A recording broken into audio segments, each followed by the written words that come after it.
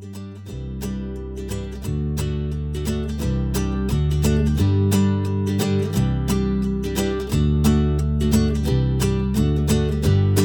everyone, and welcome to this week's episode of the Faith to Go podcast, your one-stop shop for everything you need to have faith discussions throughout your week with your friends and with your family. My name is David Tremaine, and I'm the Minister of Formation at Good Samaritan Episcopal Church in San Diego. And I'm Charlotte Pressler, and I'm the Youth Missioner for the Episcopal Diocese of San Diego. And it is the Charlotte and David show today, the dynamic duo. Yes. So exciting. Still not together, though. Still far apart. Oh, yeah. Don't worry, everybody. We are very far apart. Charlotte's on Skype. I'm in the makeshift studio, which is just my guest room.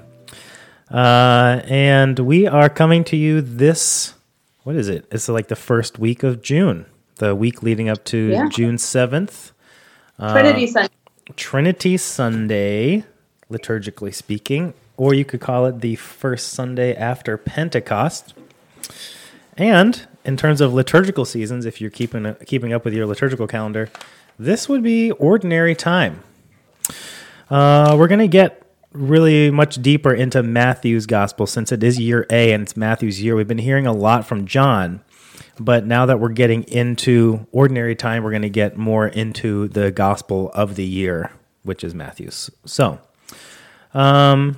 which will start today, because today's gospel is from the very end of Matthew, and as Charlotte said, it is Trinity Sunday, so we'll be talking about the Trinity, and we'll give you some reasons for why it's called Trinity Sunday and in the context. But first, we are going to check in with one another, because in the absence of a guest, we like to share where we saw God in this past week. So Charlotte, where did you see God moving in this past week of work or life or ministry, anything?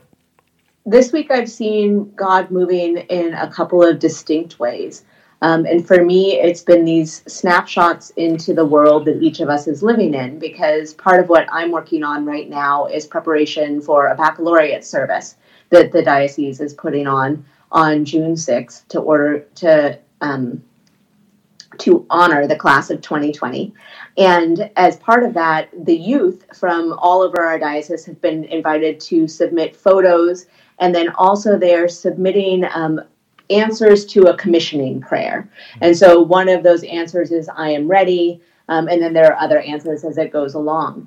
But as that, it's the first time that I've seen a lot of the youth in our diocese face-to-face in a while, even if it is in video format, and being able to recognize the way in which this time period has changed their lives, and as they prepare for the next thing in their life as part of it, that's been definitely a place that I've seen God in seeing them prepare for what is next, even though what's happening now wasn't something that any of them expected, right? Yeah.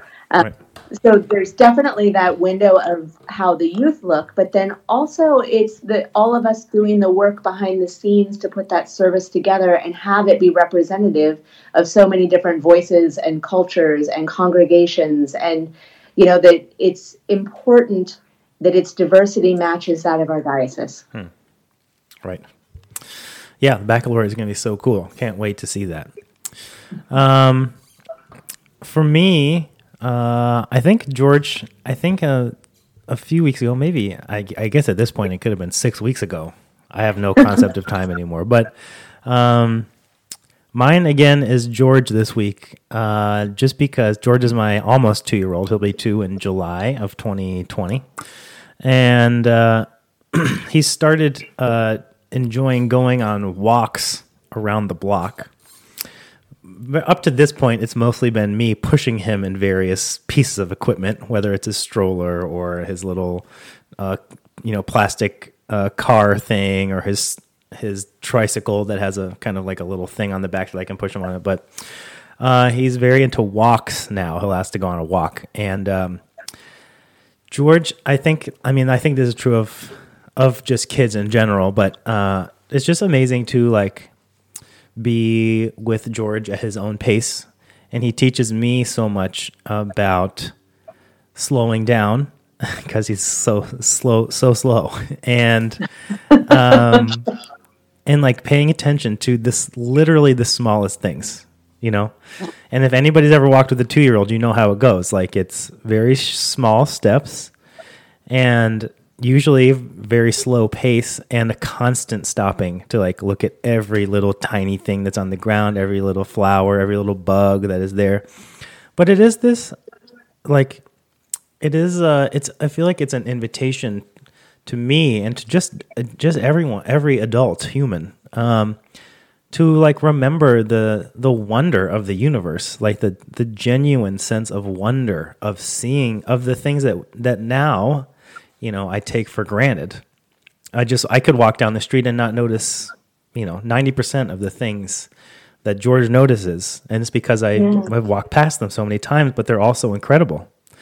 Mm-hmm. And so I've seen God definitely in that, and kind of coupled with that is like there's these, I have like 3 different colors of irises at our house, 2 of them in the front and 1 in the back. There's a red one, a yellow one, and a purple one.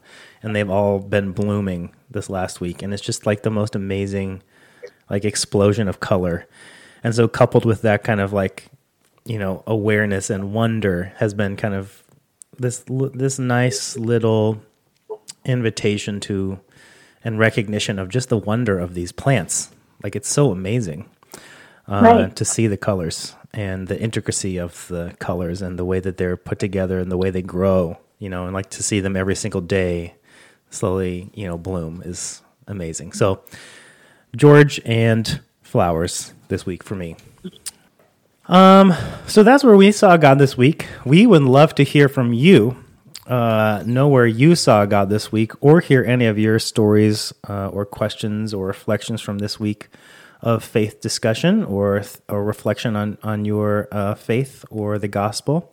You can email us, faith2go@edsd.org. We'd love to get your emails. We'd love to answer any questions, share any stories that we get.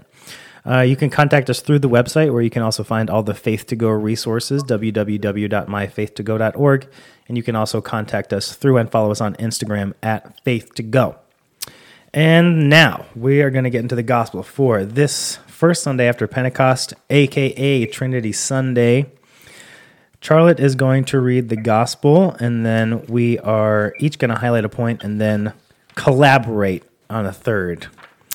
Yes, collaboration's our favorite. Yes. And the gospel for this coming Sunday is Matthew 28, verses 16 to 20. Matthew 28, verses 16 to 20. The 11 disciples went to Galilee, to the mountain to which Jesus had directed them. When they saw him, they worshipped him, but some doubted. And Jesus came and said to them, "All authority in heaven and on earth has been given to me. Go, therefore, and make disciples of all nations, baptizing them in the name of the Father and the Son and of the Holy Spirit, and teaching them to obey everything that I have commanded you. And remember, I am with you always, to the end of the age." Hey, pretty short there from Jesus, huh? 4 verses this week, 4 verses. Wow, real change of pace, because we've had so many words, it feels like, in Lent. Especially in Lent, they were really long, but the Easter season has had some long readings. Today we get to focus on these four very specific verses. These are the last 4 verses of Matthew's gospel. They're the last things that Jesus says, and what you hear there, "I'll be with you till the end of the age," that's it. That's the end of Matthew's gospel. So that is what the author of Matthew's gospel and the community that produced Matthew's gospel, the community that, you know, received Matthew's gospel, this is what the author wanted people to hear last, you know. And so it has this, we call it the Great Commissioning, because the author of Matthew's gospel felt the most important thing to leave people with was this commissioning from Jesus to go and do something, you know. And so it's very important to pay attention to that context, because it's the end. If you were you would have to have a very specific design for how you're going to end such a book, you know, and you'd probably have a reason for why you ended it that way. And the author of Matthew's gospel has that reason as well. So we also call this Trinity Sunday. So it's a feast day where we celebrate the Trinity, the triune nature of God, Father, Son, and Holy Spirit.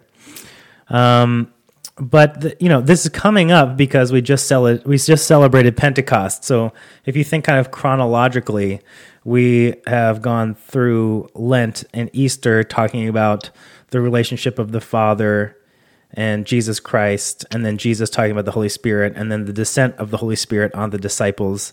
And now we're kind of, in terms of like kind of a logical next thing, talking about the relationship between these three things, or not really three things, but one thing and three, not parts, but three persons. So, it's like the language is really hard, right? Because, every corner, around every corner is a heresy about the Holy Spirit. Yes. I mean, about the Trinity.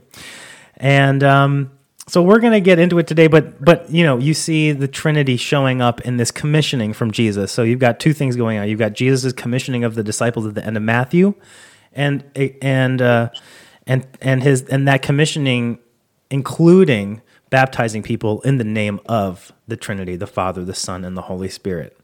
So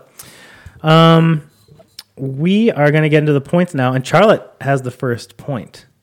I do. And David, I have to say, I was chuckling as you were talking about some of it because you and I previously had the conversation about the challenges of Trinity Sunday.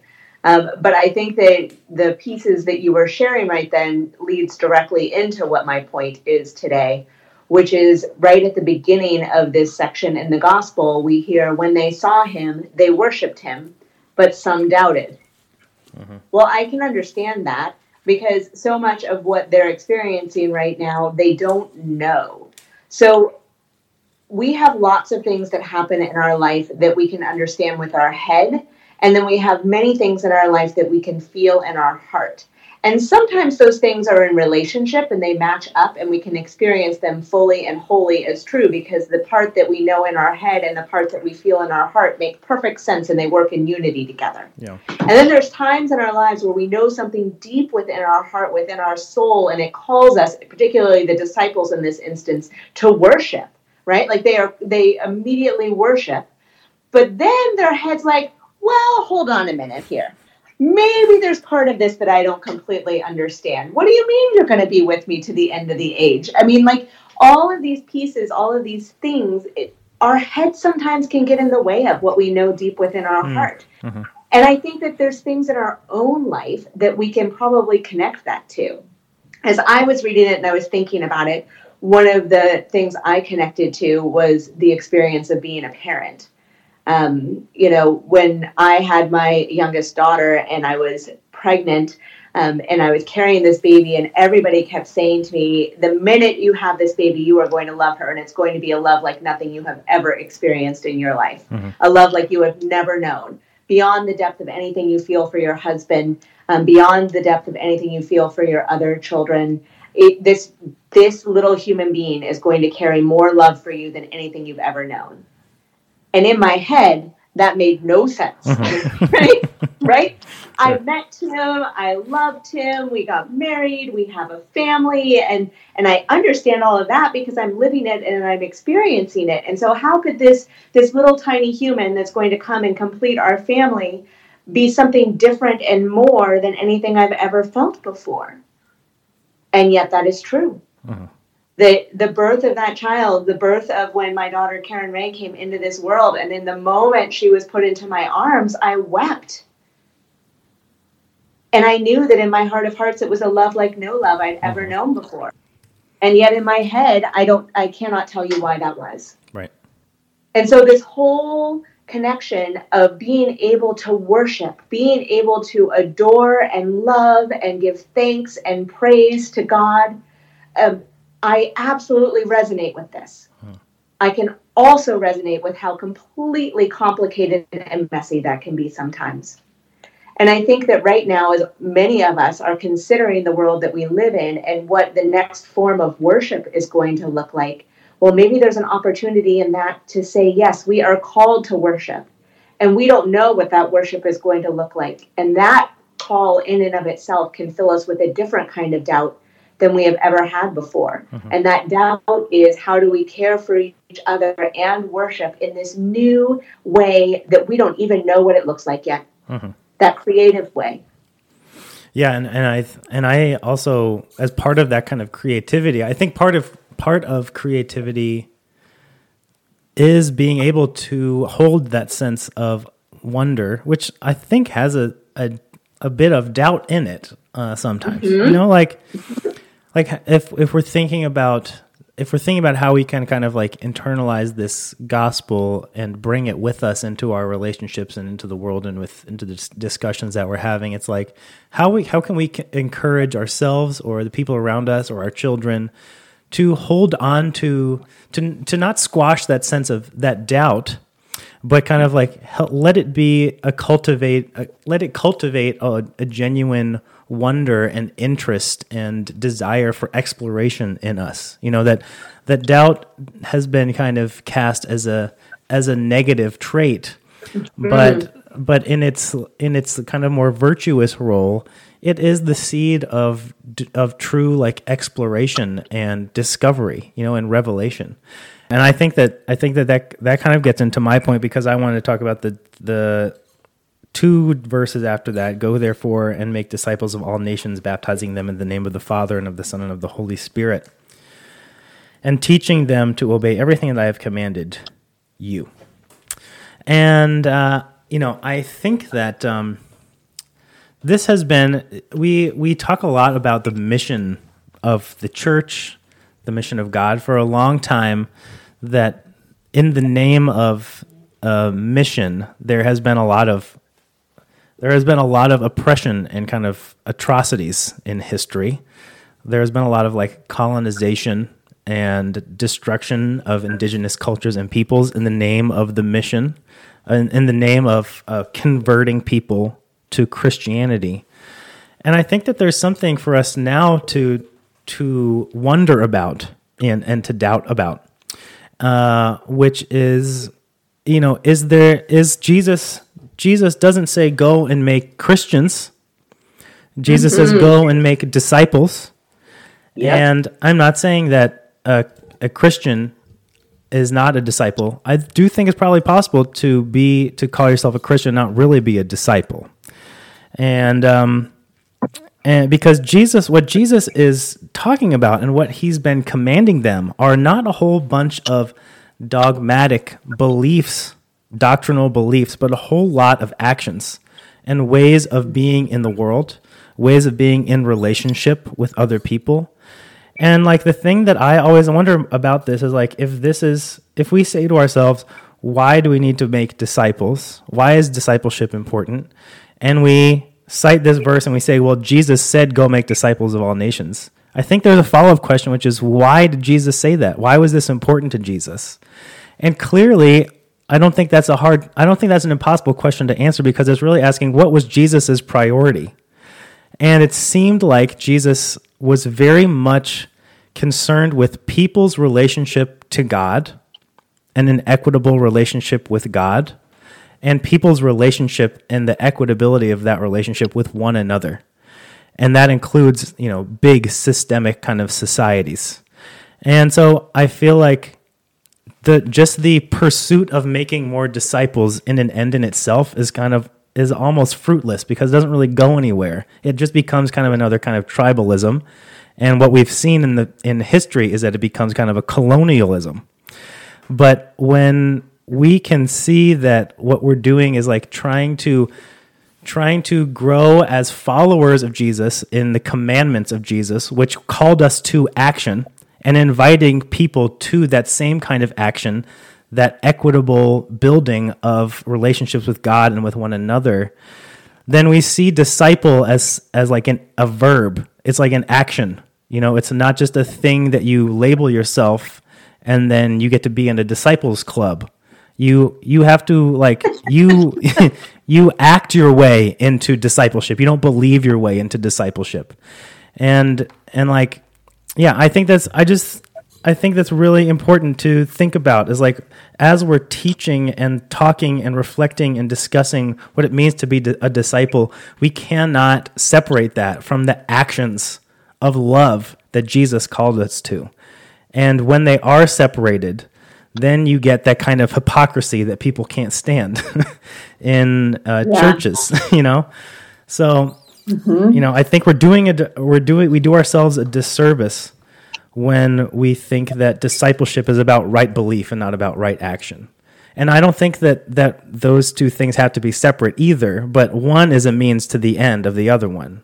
Like action is the primary purpose, and belief should lead us to action, and they should feed one another. But there is such a thing as orthopraxy, which is right action. Like orthodoxy is right belief. And Jesus was much more concerned about people getting their actions to one another and to God right than to tell them what they're supposed to believe about himself or about God. So, yeah. So that kind of gets us to our third point, right? Yeah. Because our third point is actually the very last line of this gospel and of Matthew's gospel, which is, and remember, I am with you always to the end of the age. And David and I are going to share this point because we both like it, but also because we have kind of a different way of thinking about it that I think connects to everything that we've said thus far, which is, and remember, I am always with you to the end of the age. Well, Jesus has spent a lot of time talking with his disciples, traveling with his disciples, teaching to his disciples, performing miracles, all of the things that have happened. And part of all of that thread has been that this is not a story that that is completely encapsulated in this time period. It is a story that goes on for all time. It is the way that they will always be in relationship with God. But it's also, he realizes that even though they should know this at this point, even though he has told this, even though he has exhibited this, that sometimes we need to be reminded that we're not in this all by ourselves, that we do not walk alone. That even when Jesus we just had Ascension Sunday, not, according to the scripture we're reading right now, but we just in the lectionary year experienced the Ascension. And as part of that, Jesus goes back up to heaven, but that doesn't mean that we're here all by ourselves. And yet sometimes it's incredibly possible to feel like we are. It's very possible to feel lonely, to feel disconnected, and like the story was finite. And we're traveling all by ourselves. And so I love the fact that this language, it's a familiar language that all of us use when we're communicating with people that we care about. To me, it sounds almost nurturing. And remember, I am always with you to the end of the age.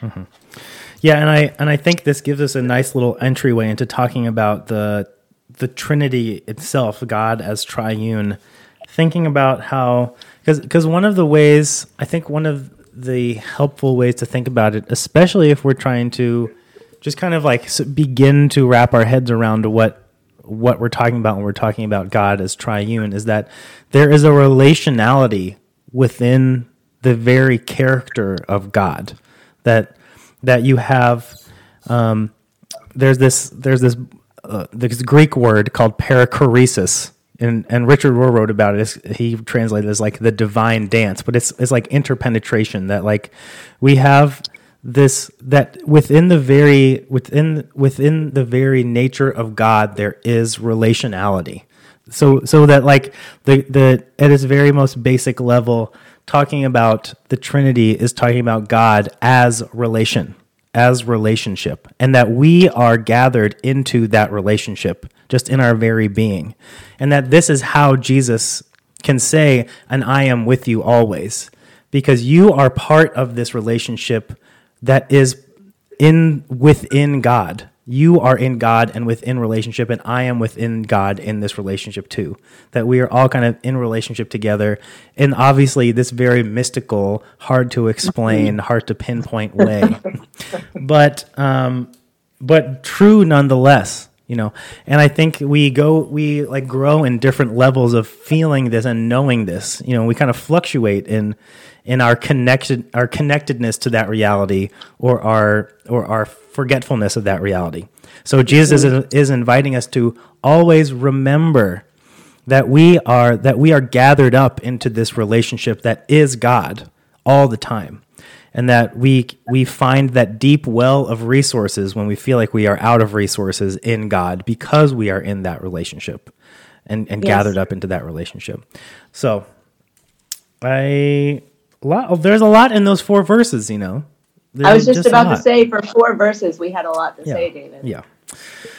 So to recap those 3 points, Good luck. if I can remember all the way back to however long that was ago. Point number 1 was about doubt, and that some worshipped while some doubted, and that they all stayed in community with one another. And Charlotte's point of, you know, the importance of conserving this doubt as the growing, cultivating energy of our faith and of our life.